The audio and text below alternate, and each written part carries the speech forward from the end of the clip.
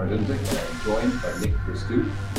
We will be talking about CrossFit, health, fitness, and general gym nonsense. Nonsensical nonsense. Welcome, Nick. What's up, Curtis? Welcome back. Nice little Saturday workout to get us started out with the podcast today. We got our butts kicked. It's always the ones that don't look that bad that get you the worst.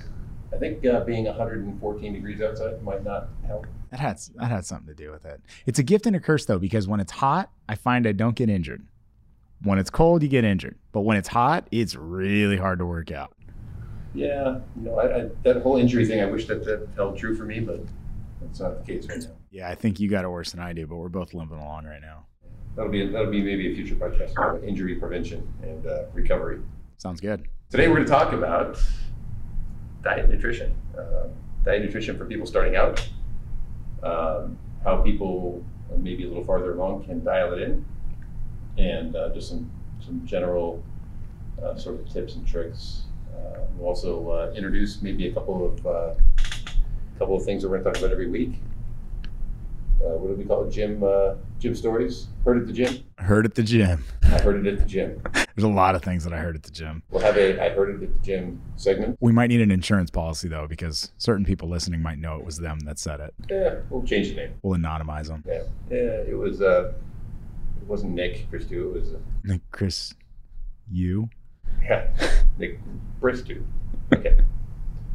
So, talking about diet and workout. Before we get started, what's your diet and workout? I feel like I work out way better than... I think I'm much more disciplined with my workout than I am with my diet. I think I go through waves of being really tight with diet, and then it kind of falls apart for episodes of time.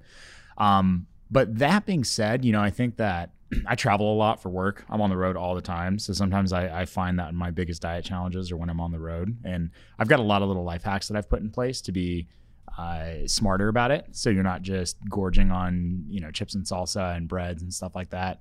So we can talk a little bit about that. But it's definitely probably, if I was to rate that versus working out, what's harder to be motivated to do, I think diet's definitely much more challenging than getting into the gym. It's more of a travel thing, not necessarily like a weekday, weekend thing? Yeah, no. Like I go home and, we really don't have a lot of junk food in the house. So it's not like you're 10 o'clock at night on a Tuesday trying to find a candy bar in the pantry. It almost exclusively comes down to when I travel, going out with clients, doing fancy dinners, doing lunches, stuff like that, where you're just tired. You're mentally and emotionally tired from putting in the work and you're hungry. Because you were just in a 3-hour meeting, and before you know it, there's a basket of bread in front of you, and one piece of bread turns into 10. Yeah, there's no way to just have one chip No. Mexican restaurant. Right? Yeah. Maybe we'll come back. I think we're going to circle back around to this. Aside from the travel, what is your general eating plan and workout plan? What do you shoot for every week? When you say shoot for, do you mean how many workouts, count macros? Monday through Sunday, like you'd say, hey, I'm going to try and work out Monday, Tuesday, Wednesday, Saturday, Friday, and I'm going to try and eat well 85% of the time. Maybe go out with the wife on Friday night. Like, what's your regular plan, and then how does it fall apart? Yep. So I'd say Sundays are typically my day off. I try and do something active Monday through Saturday, and ideally 5 of those days being CrossFit based, and then typically one of those days being a little bit more cardio based, whether it's mountain biking, it's running, it's especially a lot of times when I'm on the road, it's cycling, it's finding a spin class and stuff like that. So I try and break it up somewhere between Wednesday and Thursday. Usually by then especially if the week was tougher in the box, you're ready for something a little bit different. So that typically is my my workout week. And then when I look at my diet, I would say my diet is really tight Sunday night through Friday morning. Really tight. Sunday night through Monday morning. Right, Sunday night through Monday morning. I crush it. But when I go to bed, Sunday, Monday morning at 7 a.m. I eat really well. And then usually I start kind of falling apart by lunch on Friday, especially if it was a tough week and, we're doing lunch as a team, or I work from home or something like that. I'll typically go, and whether it's sushi or I usually don't eat a lot of pizza, but sushi or something like that. And then we'll typically go out either Friday night or Saturday night with the kids, or just me and the wife. And that usually is it. Most mornings it's eggs and avocado, or it's eggs and tomato or something like that. I don't really break from breakfast. There's not a lot of pancakes in my life. Lunches are usually pretty tight. On your diet, are you actively trying to gain or lose weight, or are you just actively trying to stay where you're at and be healthy? So I think that's more of a mental question. I think if you ask me 10 days out of 10, I tell you I'm trying to lose weight. I want a six pack. I want to be super fit. I want to be the guy when you walk into the CrossFit box and be like, oh, that's the guy, right? He's here every day. He works out. So mentally, I think I'm there. Mental discipline, I'm probably trying to sustain is the reality. And I think I go through sprints of losing weight where I can say no to everything and be super disciplined for 10 to 12 days at a time and start seeing some early results. And then you start getting comfortable with those early results, and then you have one cheat meal and you don't gain it back just quite yet. So you feel like you can start doing that a little bit more often. And before you know it, you're back into a maintenance plan. Yeah, this is by the way, the typical conversation that I have with everybody with diet consulting. There's generally an overall, I want to look super jacked with a six pack goal. There's some commitment to the diet, but then it falls apart at some point due to stress, work, whatever. And then that overall goal seems pretty far away. So like, screw it, we're gonna just go eat wherever. Just unravel. Yeah. Yep. Unravels on the weekend, and then maybe Sunday night there's some guilt, and I need to put this back together for the week. So getting into this, talking to our clients, I try and talk about the diet and the workout plan as two individual separate things. Right? I think when you tie the two together, they help each other for sure. But when you make one dependent on the other, I think you're setting yourself up for failure. I think you're setting yourself up for the, oh no, I had 6 pizzas at the birthday party today. I have to go do 17 hours of spin class or 4 workouts in a row in one day. That's me. Or, oh, I missed the workout today. I can't eat anything for the rest of the day. And so when you separate those things, you are able to then, so you miss a workout, you make a small adjustment to your diet, you keep moving on. It's not a big deal. You eat too much food, you look at it like, hey, it's not a big deal. It's one meal. I get right back on the meal plan. Don't need to go work out. Might have a small fluctuation in weight, but ultimately, if we can separate those things, we're going to be a lot healthier mentally. We're probably going to be a lot happier. And then, from what you're talking about, having good expectations or a proper goal, right? So I try and talk people into the goal being getting good at the process of eating and working out and living, as opposed to the six pack or the big biceps or being able to bring muscle ups or whatever the sort of fantasy goal is on the goal board.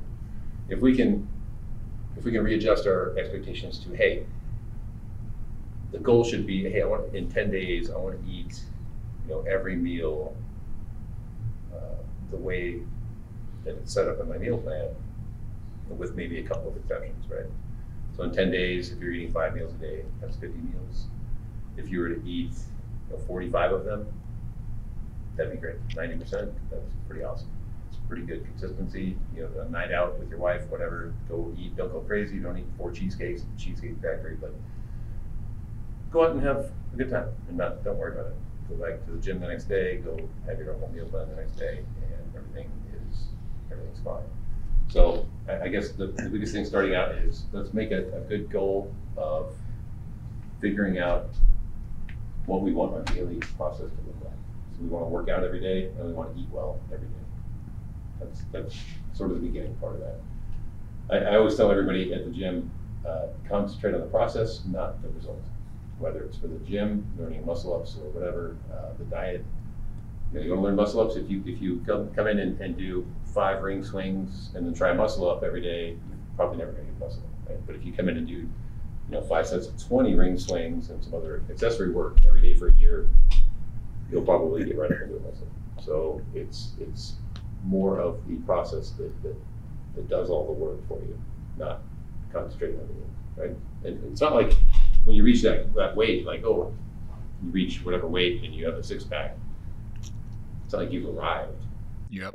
Like, okay, now I can go Now I can go out to Hometown Buffet and like hit the brownie bar, right? That Boston Market. I'm done now. Get that gravy. It's gonna be there forever, right? So that's why so many people did a little challenge at whatever local gym. They lose 30 pounds in 2 months. It's awesome, and then They blow right back up. after pictures, they're like super ripped. They look great, and then you see them in person a month later, and they're like all sad. They're like, "Yeah, I put like 25 pounds." Yeah. Because they didn't learn the process. It's not an arrival. Yeah, that's a really good point. It's not like you've arrived and you can stop doing all of those habits that got you there in the first place. Yeah, and I mean, if you can master the diet workout process, I mean, the workout process is this: work out every day. The diet process is this: eat well every day. What does workout every day mean, though? Because I think a lot of people go, oh, I can't do 7 days of CrossFit. Or I can't get to the gym every day because I've got a babysitter issue or a work issue. Yeah, people say, oh, like my friends or my family say, oh, you work out every day, like you're obsessed or you're like, you got some. Yeah, you got a problem. First of all, if you had to have an addiction, like there's horrible cocaine addiction, there's addiction to binging and purging, there's porn addiction. I'm not going to judge you, okay? Shit. All kinds of addictions that you can have. I'd say working out is probably, or eating well, is probably. It's a better addiction. The best addiction. Yeah. I mean, if you have an addictive personality, that's the way it's going to be. May as well be working out. But when I say work out every day, I mean come to CrossFit. If you can't make it to CrossFit, or if you're tired, go out for a walk with your family. Take your dog, wife, husband, whatever, out. Just spend an hour doing something. Yeah. Ride a bike, go out with some friends, whatever. Just get out and be active for an hour. Yep. You don't have to, I did 14,000 steps or my Fitbit says whatever. Nobody cares. Like, just go do something, be active, come to the gym when you can, and then eat well every day. It doesn't mean you have to eat out of a plastic container every day. Right? Just eat well every day. Yeah. And that prescription, I'll skip around a little bit.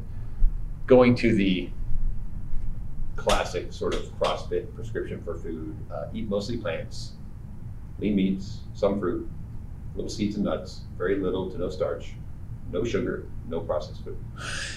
You can do that every day. You can do that when you're traveling. You can do that in the airport. You can do that everywhere. So can we break that down again? So can we kind of bounce out of order? So can you repeat that list? Okay, so eat mostly plants. I'll start with the top. Eat mostly plants. If you look at your plate, this is going to go by quantity on your plate, right? So the number one thing, eat mostly plants. Load your plate up with whatever. Are there specific plants you want to avoid? You hear about some people talk about like fibrous plants, or not necessarily fibrous plants, but there's specific plants that may not necessarily have. Okay. Especially at the beginning stage, I'm going to say no. And I'm going to maybe take a second and put a little disclaimer out here. Talk to your doctor. We're not nutritionists. Yep. Talk to your doctor. Make sure that you are get your blood work done. Make sure that you aren't allergic to things. Get it all figured out with your doctor. Get cleared to be on a workout plan. Get cleared to diet. We're not doctors. I don't think anyone would ever confuse us for doctors. I don't think so. This is we've rounded up a lot of great advice from a lot of people. So regurgitate. You can definitely dive down rabbit holes. Go to the RP Renaissance Periodization website. They've got a YouTube page you can subscribe to. Dr. Mike, Dr. Nick Shaw. You guys are awesome. They're geniuses compared to us, for sure.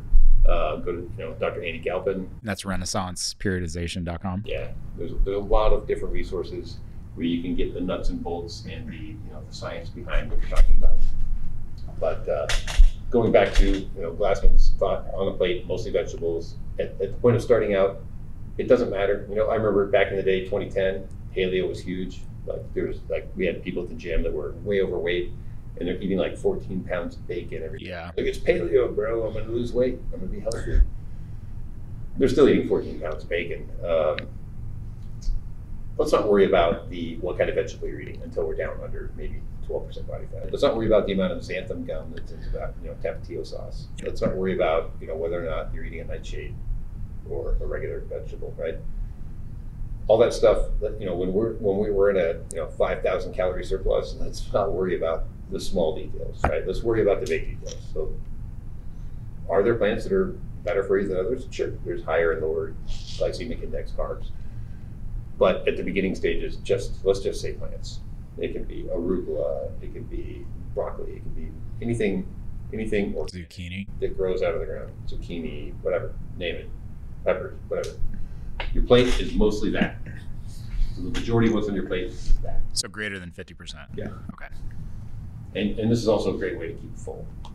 Just a ton. I could eat a trough of arugula with some meat, some little bit of Frank's Red Hot sauce. Would you throw legumes, beans into that category, or would you keep that separate? I would say let's keep beans separate. I think most people buy processed beans. If you're going to buy, green beans in the stalk, I guess, and cook them, sure, that'd be fine. It's a lot of work to eat, maybe snap peas or something. Mm-hmm. If you really want to boil out beans, like to properly cook beans, if you buy them raw, it takes some work to make them digestible. So I'm going to say, just from the standpoint of making it easy on yourself, I would say probably avoid that. Other things that are just basically things that you can eat that come right out of the ground. Wash the pesticide off and eat it as it comes out. The next biggest thing on your plate should be lean meats. When I say lean meats, let's just stay away from the marbled, fattier cuts of meat. We don't have to get crazy and look for 99% fat-free, whatever. I mean, that's great if you can, but you can buy 99% fat-free turkey in packages at the market for super cheap. You get chicken breast that's super lean. For red meats, I would stay away from the rib cuts. Oh, it's my favorite. I know. Is there a reason for less fat? Because you talk to the keto guys and they say, no, get the fattiest cut you can get. Yeah. Okay. So we'll get into the whole keto and zone thing later. But the lean meats, is it a digestion issue or is it a calorie issue? It's a calorie issue. Okay. Straight up calorie issue. Got it. I'll dive in there real quick. It doesn't matter which plan you're on, keto, intermittent fasting zone, it all boils down to calorie balance. And calorie balance, as I look at it, is over maybe a 10, 20-day cycle as an average. If you're eating fatty meats, that means you're just putting in an additional 10, 20% more calories that you don't need to in the meat. So let's stay with lean meats for now. Chickens, turkeys, for red meat, let's stay with the leaner meats, the filet, the flank steak, that kind of thing. And just keep it in maybe the size of the palm of your hand. It's about a 4 or 5 ounce portion. Some people, if you're smaller, you have a smaller hand, smaller portion. It's about that. It's about the right size. Next up on the plate, some fruit. Right? Don't stack up, an entire watermelon sliced up on there. 7 apples. Let's get some fruit in there, and then little seeds and nuts if you want to add some fat to it. Also, okay, if we need, instead of seeds and nuts, if we want to add a little bit of olive oil to the vegetables, or what I little, I mean a couple tablespoons. Nothing huge. And Don't drown them. We get to the point where we're under 12% body fat, we can start measuring things. And that's something else we'll talk about. And aside from that, let's just stay away from sugar, zero processed food. So anything that has more than one ingredient, anything in the middle of the store, that kind of thing. Generally, all the expendable stuff, the stuff that will, can't stay, doesn't have a shelf life, goes on the outside, and the stuff that can sit there, post-apocalyptic world, go to the middle of the store because that's all the stuff will be right, there for 20 years. So that's sort of the goal with that's the easy Cliff Note version of eating. Right? What do you think about the soda addiction? Don't care. If we're drinking diet soda for now, don't care. It goes back to my same thing we just talked about. If we're under 12% body fat, maybe we start looking at putting just water in or really down. Because at that point, you're dialing it in pretty hard and you're pretty good, pretty self-disciplined. Yep. You're good at following the plan. If we're at 29% body fat, I'm going to say if the diet soda gets you through the day, drink. Survive. Yep. The amount of aspartame in that is not nearly as bad for you as the 5,000 calorie surplus in other food. So if that diet soda helps you to not eat something or go, have a bag full of bagels, then great. As long as it's diet soda. Got it. 0 calories. Cool. 0 sugar. Ultimately, at the end of the day, we're looking at 0 calories. I mean, to be honest with you, you could eat if you like, say you eat 2,000 calories a day to just maintain, right? You could eat 2,000 calories of just sugar. Like you could weigh out 2,000 calories worth of sugar, granulated sugar, put it in a bowl and eat it, versus 2,000 calories of kale. Right, but the kale, you'd have to eat it. You have to have like a state vet truck deliver 20 bales of kale. Yep. Versus the sugar would be like a bowl. Yep. You get some crazy, crazy insulin responses, and have a hard time getting through the day eating sugar. Versus kale, you'd probably be sitting in the bathroom. Yeah, and that's an interesting one. I think people don't really understand that very well, which is, calories, a calorie is a calorie. Not really. When you dump in a lot of calorie like sugar that gets burned really quickly, if you don't burn it, think of it like a car, right? If you put gasoline in your tank and it doesn't burn, if your car stored that elsewhere, such as fat, right, you probably wouldn't put a ton of gasoline in your tank every single time that you went to fill up at the gas station. It's the same thing in the body. You don't want to dump a ton of sugar in at once, because if it doesn't burn every single thing it uses, it converts it into fat, and that's why you have a fat challenge. That'd be awesome if people's cars worked like that, because you'd go from driving your Corvette, and then like in 6 months you'd be driving a school bus. Right. Right? Yeah. And I kept putting gas in it. And it just kept growing and got bigger and got bigger, and it's slower, and it didn't work as well. And yeah. I think another weird thing that happens is people think about it like almost like your body resets every 24 hours. Like it's a new day, and it's like everything's reset, and we're starting over.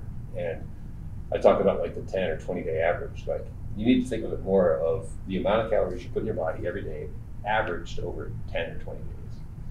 That's what your body composition is, right? It's an average of all that. There's not like you eat if you ate 5 days, and there's a ton of memes on the internet. It's like 5 days, it shows like all perfect meals. Yeah. Like Saturday and Sunday, it's like pizza. Yep. And it's totally true. You can eat 2,000 calories a day for 5 days, and then eat 14,000 calories in the weekend. Yeah. Gain weight. Yep. You could eat every meal great and go home and have 3 bottles. Fall apart. Yep. And it's ruined. So it's not like things reset. Like this is an average. It's the process. It's what you do every day and how that averages out that makes your body either more or less fit or strong or whatever it is you're trying to do. Yeah. We're trying to gain weight. I think we usually, for the purpose of this podcast, we're going to concentrate on people losing weight. But we do have some people trying to gain weight. Same thing in reverse. Yeah, I think most people live their lives in sprints too, by the hours, not even by the days. Like our emotions are happy to sad from a minute/hourly basis. And I think diet's one of those things that is not a sprint. It's a marathon. And it's super frustrating for people when they put in 5 days of hard work and they gain 3 pounds and they can't figure out why. And they wonder if they should just go back to eating pizza.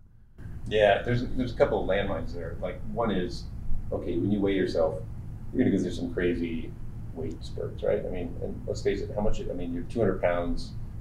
You've got 120 pounds of water. Yep. And you're maybe 80 pounds, somewhere in the neighborhood of stuff. Yep. Bone, hair, muscle, fat, whatever. So there's not that much. You think about, if I eat sushi and I gain 5 pounds the next day when I weigh myself, like, did I really gain 5 pounds of fat, or just water retention from all the sodium that I ate in sushi? So most of those spikes are water spikes. Yeah. And what we really want to pay attention to is the long-term average. Yep. So if you were to chart it, you can have some flyers in each direction, but overall the average should be headed down or up, whichever way you're trying to go. Yeah. And again, talking about it not necessarily like a diet. We're not talking about being on a diet. We're talking about perfecting our diet. And once you perfect the process of eating and working out, and I'm not saying being a perfect workout person, I'm saying perfect it to the extent that you can come in every day or do something every day, right? To me, that is having perfected it. Or eating the way that you want to eat every day. That is perfecting it, right? Having the self-discipline. But when you get to that level, then you can decide if you want to gain or lose weight. And it's not necessarily being on a diet. You might decide you want to restrict your calories to where you lose some body fat. You might want to be a little bit leaner to where you see the six-pack, or you do better at handstand walks or whatever. And it's a really easy adjustment because you eat consistently every day. All you have to do is make some small adjustments to go either up or down. One thing though is that people get confused. They say, "Oh, I'm on a diet, but these workouts are really hard." Diets are not performance enhancing. right? Maybe unless if you're massing, that can definitely help with lifting weights. But cutting, which most people are doing, that's absolutely not, in the process of being in a caloric deficit, you are not going to get bigger, you're not going to get jacked. Yep.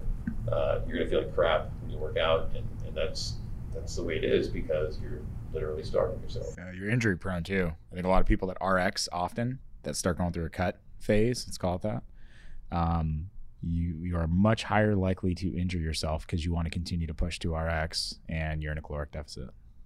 Yeah, people they start to get a little bit foggy while they're working out, and they maybe aren't, they're not dialing in their form, they're not keeping the intensity going, they're just sort of slugging their way through it, and it's a tough way to go. People like that, we try and push them into using a really lightweight empty bar PVC stick, whatever it takes to keep moving quick. That's really the main goal, is to move quick. With consistency, we want to keep form, obviously, as the number one thing. If I had to make a little pyramid, the base of that pyramid would be consistency. Yeah. For everything, diet and workout, right?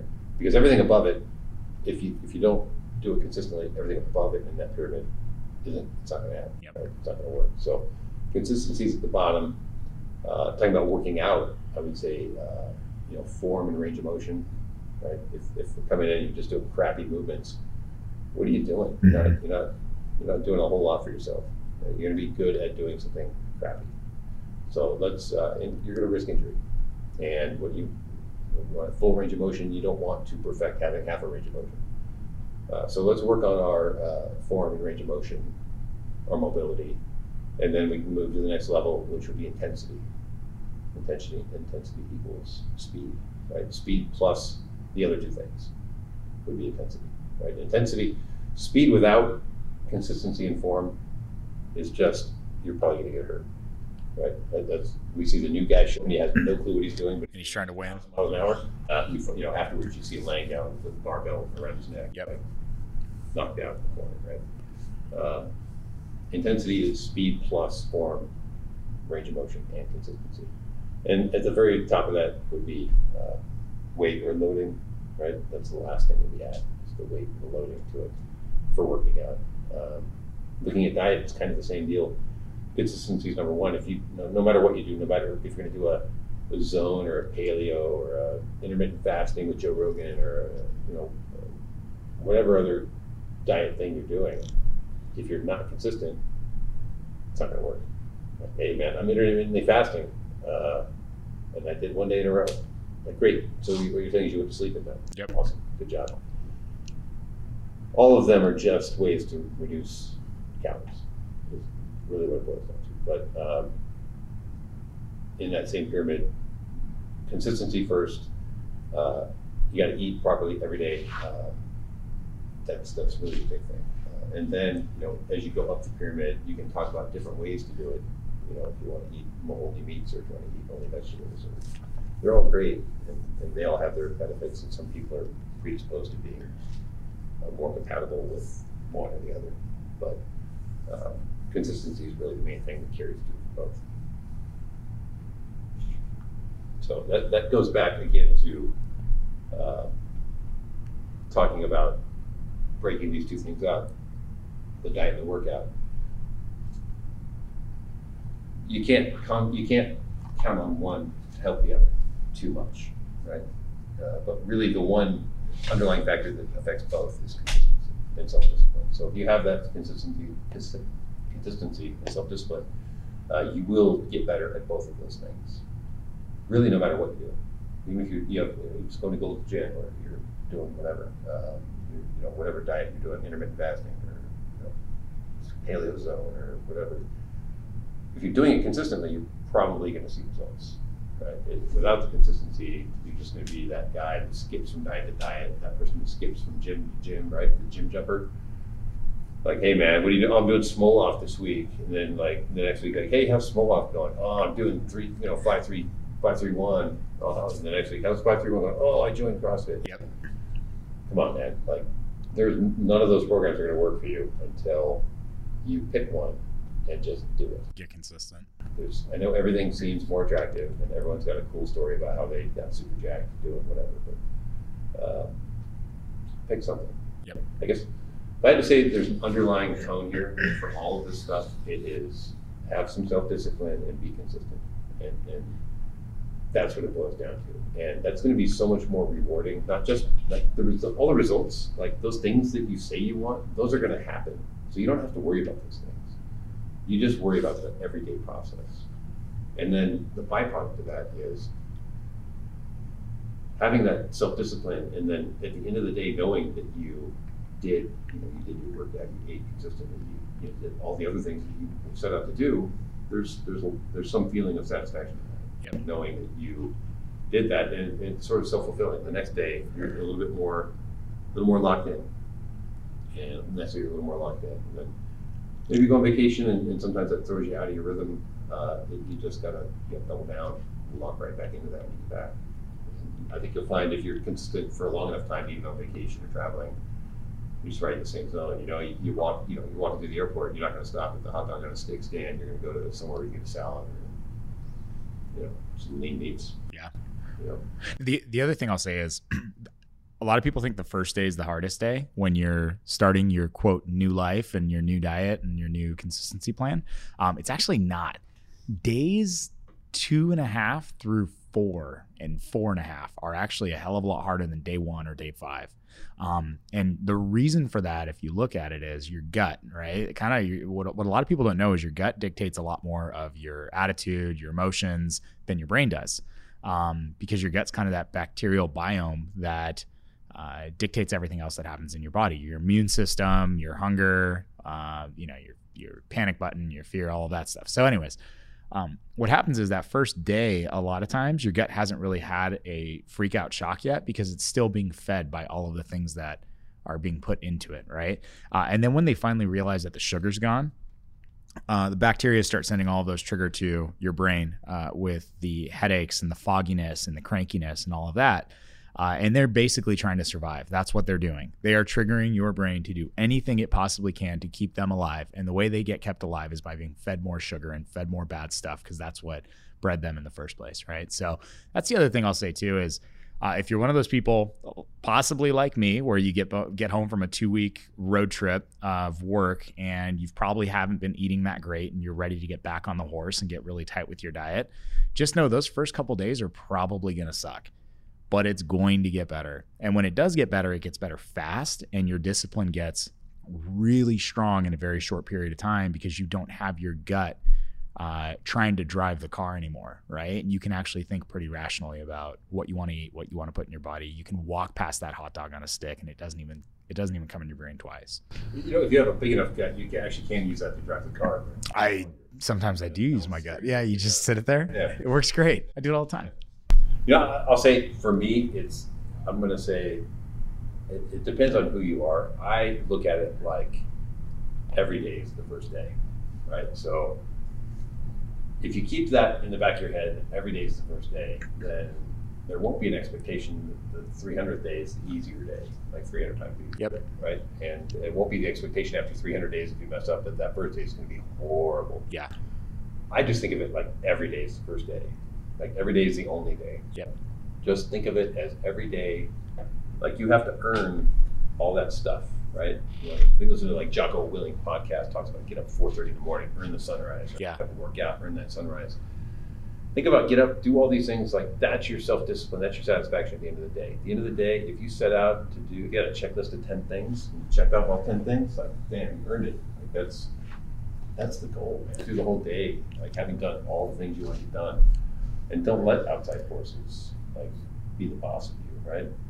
Don't let that hot dog on a stick at the airport seduce you. Hey Nick, yep. Come on over here, grab my hot dog. Agreed. Yeah. You want me to grab your hot dog? Well, no, I mean. Oh, a hot dog and a stick. Oh, okay. Weird hat. I was gonna say, okay, that's fine. Put hacks in place. One of the things that I do, and I talk a lot about being on the road. I will ask where we're going to lunch or where we're going to dinner, and I will look at the menu when I'm not hungry. And I will ensure, a lot of times the last thing I do before I go to bed, before the next day, is I look at the menus of where we're going to lunch and dinner, and I make sure that I've already got my decision made on what I want to order, instead of being super tired, super cranky, and getting the pizza when you don't want the pizza. So that's something I would say too. And then if your biggest challenge is inside of your house, look at ways that you can hack inside of your house, right? Dude, when you're hungry, that Monte Cristo looks fucking good. It's game over. I'm eating the Monte Cristo. I'll be back on the diet tomorrow. Exactly. Especially when you got a corporate card and it's not your money or whatever it is. Or somebody might be listening to this week. Maybe. Possibly. Very possible. Right. But yeah. That's a great point. That's a fantastic point. When you're out, pre-plan. Like, don't make decisions when you're hungry. And if you are hungry and you know it's going to be a problem, order the food and have half of it. Just, you can ask them to just bring half. And they say, are you sure? Yeah, I'm sure. Just take half and slide it right in the trash and bring it out. I don't want a discount. Just bring me half the portion. Or split it with somebody. Yeah. It's kind of weird being out with another guy. Well, but you want to split the Asian chicken salad. Tells you a lot about that person, though. Yeah. Tells you a lot, especially if they let you feed them. Might be some weird signaling. It's even better. Okay. Well, maybe save that for Buffalo. But yeah, traveling for sure. Another hack I like to say is if you're unsure, like, first of all restaurants measure their food. That's how they control their portion size. So the chef, the cook, whoever in the back knows exactly what the raw and cooked weight of the food is. Feel free to ask, like, hey, how big's your portion of this, whatever. And then if worst comes to worst, just go straight protein. Because you're generally, you can't get into too much trouble. I mean, God bless you if you can eat the 50-ounce tomahawk for $275, but if you just order a steak or a chicken breast and some vegetables, like, you're gonna be fine. You can't get in too much trouble there. Just stay away from the big sauces. Just eat meats. Yep. And you'll be fine. Yeah. Stay away from, booze. Stay away from it, but if you have to, just try and drink straight booze. Let's stay away from the wines. Let's stay away from the beers. Shot of tequila, or tequila and soda water with a little bit of lime. Yeah. Just keep it really plain. Yeah. One of my go-tos, one of my go-tos is I use the same line every single time we sit down, and the waiter comes around and says, hey, what can I get you guys? A Manhattan old fashioned. I say, you know what? I'm not really too sure yet. I'll just take a soda water and lime and I'll figure it out by the time you get back. And what I've typically found is it's the ceremony of having something in your hand and cheersing with other people more than it is actually wanting to drink a ton on a Wednesday night and have to wake up at 8 a.m. for work the next day. So find ways to give yourself a buffer zone between the hunger pain and the first thing that goes into your mouth. Because if you pair your hunger up with the first thing that goes in your mouth, it's probably not going to be a good recipe. But if you can pump the brakes a little bit and you can kind of settle into the setting, whether it's a friend's house, it's a kid's party, it's a work dinner, whatever it is, and you can get a glass of water in, or you can get a little bit of fruit in, and you can kind of get that good sugar going to your brain so you're not as foggy and cranky, usually you can make a little bit more of a rational decision. You may not avoid the pizza, but you might have one slice versus 6 slices, and before you know it, your brain finally feels satisfied and it's 5 slices too late. Do you have any people in your life that are oh, dude, what are you doing, bro? Come on. Do you only live once? Like, diet's stupid, bro. Yeah. And you know what it is? Actually, I deal with that a lot. And it really frustrates me because what I've found is it's actually people trying to justify their bad decisions. It's not necessarily, and you find it with drinking, especially as an adult going out. I guarantee everybody on this podcast, try and say no, you're not drinking the next time you go out with your friends, and see which ones are the ones that want to peer pressure you into drinking. It's not because they want to see you stumbling around. The reality is it's because they don't want to have to ask themselves the hard question of, why am I doing this? And why don't I have more discipline? Or why am I not willing to change my ways? So it's much easier to drag you down with them than it is to tell themselves, you know what? I'm good tonight too. Let's go do something else. But yeah, absolutely. Those are the tough ones. But you know what? They're also the easiest ones, because as soon as you decide to do something more positive for yourself and you've got those crabs in the pot, right? The people that are trying to pull you back down into it with them, you can really quickly identify who's going to be with you on this journey and who's not. And those people aren't bad people, by the way. They're just not on the same journey that you are at the same time that you're on that journey. And you can't force them into it, and they can't force it. Well, they can try and force you out of it, right? But you've got to make sure that they don't force you out of it. And I think those people tend to find each other. Oh, yeah. Yeah. Misery loves company. And again, not bad people, but just on a different path, and probably a less positive path for sure. It's funny. We have a client, I won't mention any names, but she just joined maybe 2 months ago, 2 months ago. She's lost 30 30 pounds. That's awesome. Pounds. And it's not like some people, like, I know the difference when people come in and they're, attacking it in an unhealthy way. I know they're just either starving themselves or diet pills or whatever. And when people are just eating really well and working out, like she literally has just been killing it, being super consistent on diet, super consistent coming in to work out, doing great. Wasn't really involved in fitness before, but just loving it. And she looks fantastic. And she was telling me last week that she had coworkers that were telling her like that, oh my God, why are you doing this? Like, it's so dangerous. Like, you don't look good. And like, she looks fantastic. And it's not the person, the gaunt, pale person that's been, locking themselves up all day, not eating. I mean, she's just been doing a really great job of eating well and working out. And even with her, like looking at herself in the mirror, she still has a little bit of doubt. Like, hey, these people are telling me, all this is unhealthy and whatever. And like that, it's just straight up that either A, completely don't have any idea what they're talking about, or B, are super, super jealous, or maybe both. Probably both. But what the hell is that? Where people feel like if they can't get their shit together, they're going to drag somebody else down. Like, what's the goal there? They're going to try and get this person to stop working out, doing the thing they're super successful at. Like, why would you even make that comment? It's fear. It's fear of being not their equal. It's fear of having to ask themselves the hard question of why am I not doing what I should be doing, right? Am I capable of it? A lot of times it's, am I capable of it, right? Because you see the 45-year-old middle-aged man or woman that says, man, I've been out of shape for 20 years. I don't think I can do it anymore. And they're more afraid to try than they are just to say, you know what, I know I can't do it. But if I can't do it, I'm going to be damned if some other 45-year-old middle-aged person in my same position does the same thing, right? Because then I have to. Because once somebody does it, then it validates that I can do it. And I don't want to be wrong if I can't. Yeah, at 48 years old, dude, you're too old to be working out.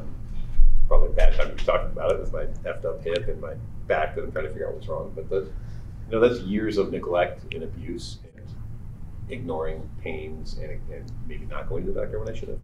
So, to pull some lessons out of that, the people that are in your ear, you definitely do not need to be listening to them. You need to find the people that have your best interest in mind and listen to them. The people that don't have your best interest in mind, like, it might even be time to say, hey man, like, you're not. Yeah, we're not in this together right now. Together, like, I don't really need you in my life. Yeah. Sometimes it's family, and the best thing you can do for your family is just be a good example. Yeah, agreed. One other thing I want to talk about, how are we doing on time? Good. Yeah. All the time in the world. I think no one's listening anymore, but we can keep talking. Perfect. I'm used to that at the gym. I keep talking and I look around there. We're professionals at this. People talk about their kids. Like, I just had this conversation with somebody today.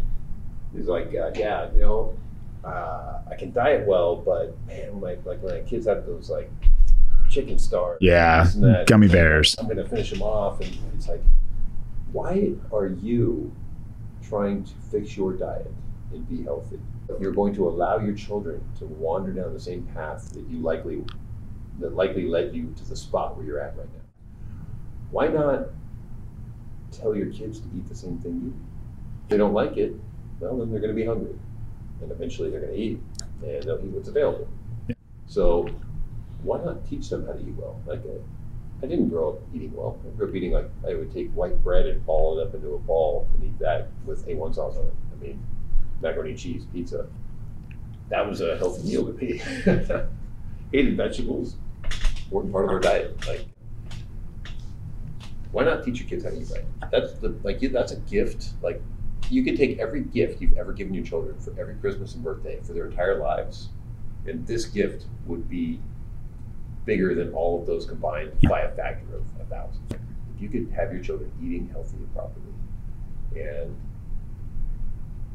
they would never have a lot of these health issues that people have, or things that you and I have struggled with. They're in their 40s trying to lose weight. Yeah. So I think two things on. Too, right? Yeah, absolutely. Get them doing something. CrossFit. Yeah. Just out running, walking around, hiking. Just active. Don't let them sit around on the computer. Yeah, it's funny. So back to that gut concept earlier. You want to see your gut in action? Take your kids' Fritos away from him. or her and watch the insane negotiation, or the stages of grief, I think is what they call it, right? Watch the insane negotiation they go through to try and get that back into their life. It's not them talking, it's their stomach trying to get that back, right? And 5 to 7 days later, again, it's not a 3-year negotiation with your kid. It's 5 to 7 days until that part of their gut says, I'm over it, because that bacteria has died and it no longer craves the sugar and craves the BS, right? Yeah, so it's a good health check for ourselves when we're going through that struggle of getting our diet tight and getting consistent, to remind ourselves of. And I totally agree with you. It's the best thing you can give your kids. And on that point, my wife growing up, organic everything. And this is, somewhere in the early 2000s, where organic's not really a thing yet, right? We're still kind of coming out of the Hot Pocket era. Everything. Is it organic? Hippie, right? Yeah, total hippie. Hippie person with their organic food. Yeah, and I remember her always asking for, is it organic? Is it organic? Is this organic? This is organic. And I'm like, okay, enough with the organic nonsense. Like, you're fit, you're a gymnast, I get it. And I was a soccer player and I was super fit too, but I was definitely on I was team Bagel Bite and she was team organic. Fast forward to the 30s, and I struggle since I finished playing, college sports. I have struggled to maintain a very consistent weight, and she doesn't. And I look back at like our youth and growing up, and you look at what she ate versus what I probably ate, and it was significantly different. So yeah, when you think about that long-term regulatory capability that your body has, trash in at a young age is a really dangerous thing. It's dangerous, but it's, you can come back and you can fix that. Yep. But why put your kids in that position of having horrible habits? Or there's so many people, that just, I know people at the gym, they're in their 30s and they just think like that's how you're supposed to eat. Like, that's just how it is. It's like, no, man, we have to completely rebuild you from ground zero. How much easier would it have been for that person to have been just taught how to eat properly from the get-go? Yeah. So we all want our kids to go to the best schools from a young age. So we all want them to start ahead of the game when it comes to their education and getting ahead in life. Why do we put them down 1-0 when it comes to food? I can make an argument. I mean, there are only so many college-educated jobs that you can get out there that are going to earn you 6 figures plus. Most of them, most of them are going to result in a sub-6-figure income. I would argue that your health and your health, as it translates to your attitude and your self-image and all of that, I believe that would be. If I had to put my money in one camp or the other, obviously a mixture of the two would be great, but if I had to say one or the other, I would say leaning into that health side would be a better thing for the life of your children than the education. 100%. Altogether. Could you learn more? Because if they're healthy, they can, first of all, they're going to live longer, they're going to be happier, they have a better self-image, they'll probably end up in a better job or a better whatever anyways, a better relationship.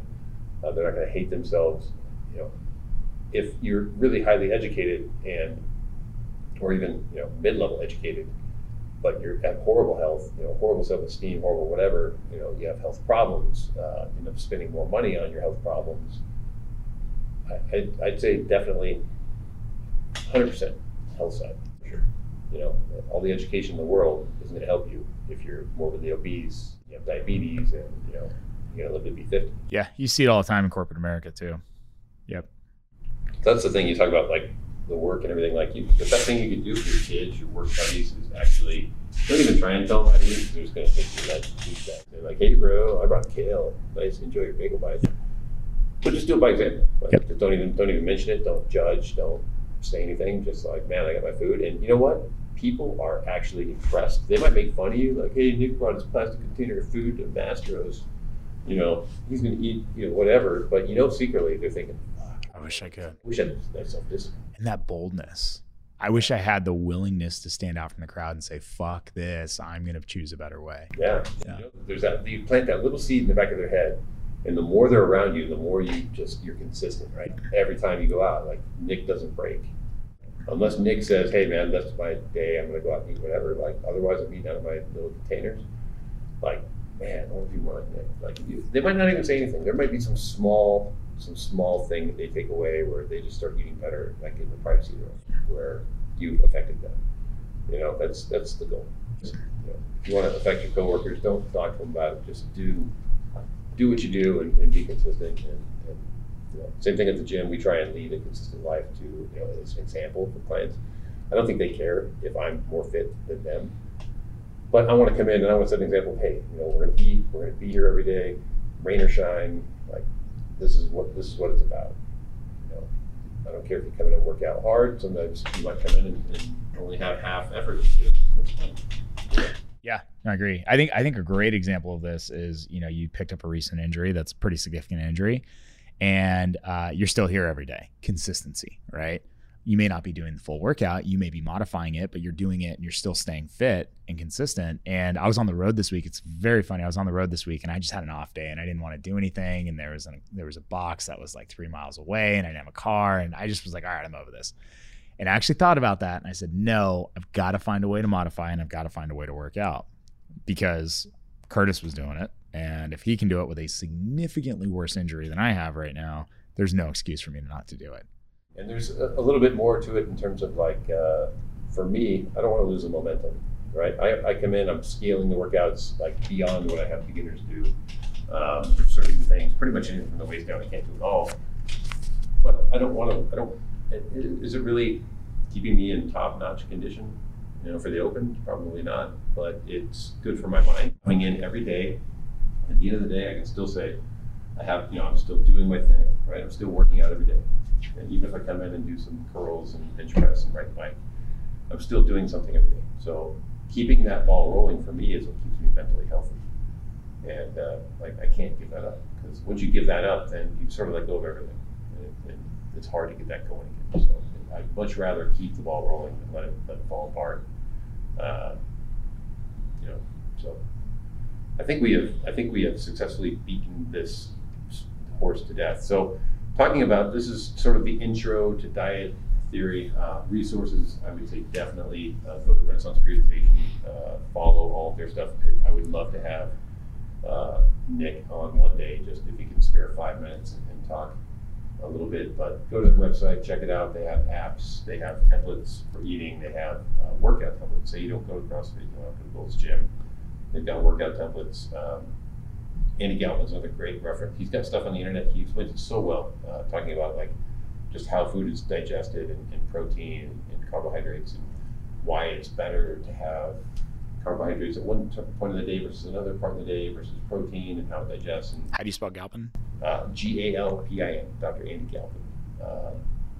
And there's a ton of others on the internet. We can go to, maybe I'll link some stuff up on our Instagram. But there's a couple other people that we follow that just have just a wealth of information. There's so much out there. When I started in CrossFit, there was no information out there at all. There was no giant community. Nowadays, it's all out there for you. Be careful with the fads and the new thing. There's always the new best thing, almond lemongrass, seaweed, right? Just remember, it's all about calorie balance.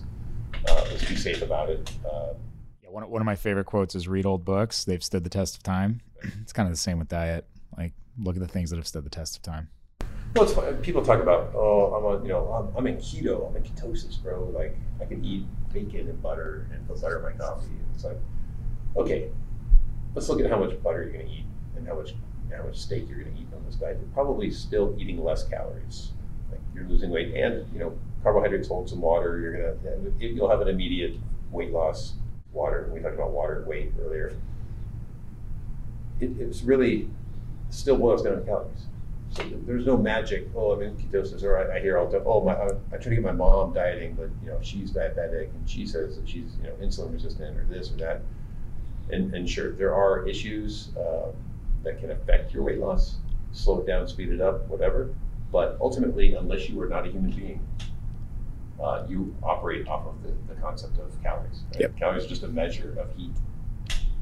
Your body needs fuel, and it burns it. You put too much fuel in your body, it gets fat, and if you take more away than if you eat less then you're in a deficit. And that's the way it goes. If you're in a deficit, you get skinnier. If you're in a surplus, you get heavier. Right? If you want to gain muscle, you go into a surplus. You eat more food. If you want to lose fat, you're going to eat less. A lot of times people say, hey, I want to gain muscle and lose fat. And I say, well, Doesn't work that way. unless you're a complete beginner with zero muscle mass, it's probably not going to work. Right? At the very beginning, there are some gains that could be made, but essentially you need to be eating more food to gain muscle. So let's get the fat off, let's get super lean. We'll worry about adding muscle after that. So be patient. Don't be hard on yourself. Be consistent.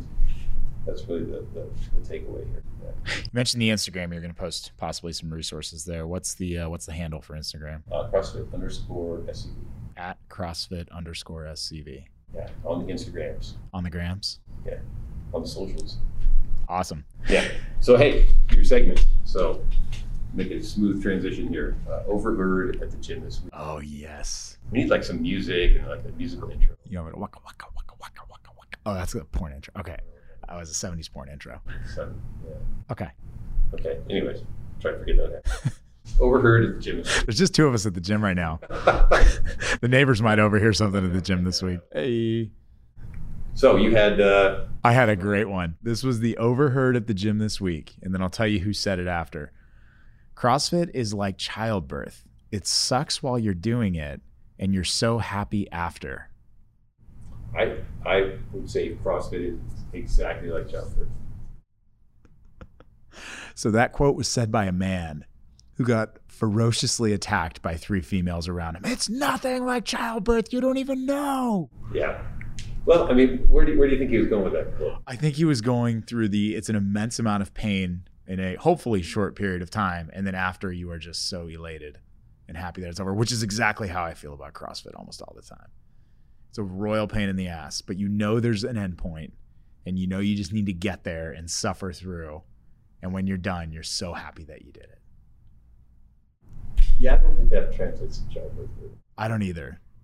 But I'm also kind of saying that because I don't want to get my ass kicked by a bunch of women next time I'm in the gym. So you're saying you really do think that? Allegedly. I mean, they're not going to listen to the podcast. Yeah, we have a very high likelihood that they're not going to, but yes. I think CrossFit there's certain days where it can just suck. And you know what it typically is? It's the shorter workouts that are really high intensity. The long chippers and stuff, you just kind of slowly slog through those. It's the short ones that just kill you. Grace, Fran, anything overhead. Yeah, I like when we hear the new people in the gym. We'll put up something like this week we did a short, maybe 5-minute workout. It was power snatch and burpees, right? 10 and 10 for 5 rounds. And I was telling the clients, the goal is, around 5 minutes. And so one of the new people was like, so how many times are we going to do that? Just the one time. Really hard, really fast. I'm like, that's it? I'm like, that's it. Just one time. As hard as you can, right? And at the end, they were like, oh, okay. I get it. Right. What about you? What'd you hear this week? You know what? I don't, because we just talked about this. I haven't really had a chance to think about any great quotes this week. I'm gonna have to get back to that. Maybe we'll use mine for next week. All right. So, yeah. Anything else we want to talk about here today? I think we hit the nail on the head on this one. I would just say last big takeaway for me is you mentioned it in the beginning. Don't beat yourself up if you fall off the course. Right? Just get up, dust yourself off, get back on. Don't completely over rotate. If you screw up on your diet, don't go do 4 hours of running and drown yourself in a bunch of disciplinary self-hate. Like, just stay consistent and look at the average over a longer period of time instead of the sprint. Disciplinary self-hate. Disciplinary self-hate. I have a lot of that in my life. That could be the name for our next CrossFit. I've got some other issues. CrossFit disciplinary self-hate. We'd have a lot of people there because I think there's a lot of people in that camp right now, unfortunately. Yeah, that or people that are just addicted to working out. I like that too. Not allowed to run 10 miles after doing triple heavy Fran. It's not allowed. All right. Well, Nick, thank you so much. I think this is a good talk. Like I said, this is a good intro. If you want to dig into it more, find stuff. Certainly we can put in some resources. But this is a great starting point. The next point from here would be to go to a template and get maybe some a little bit more personalized training. But I think 99% top. It's going to be 35%. Awesome. Until next time. Adios.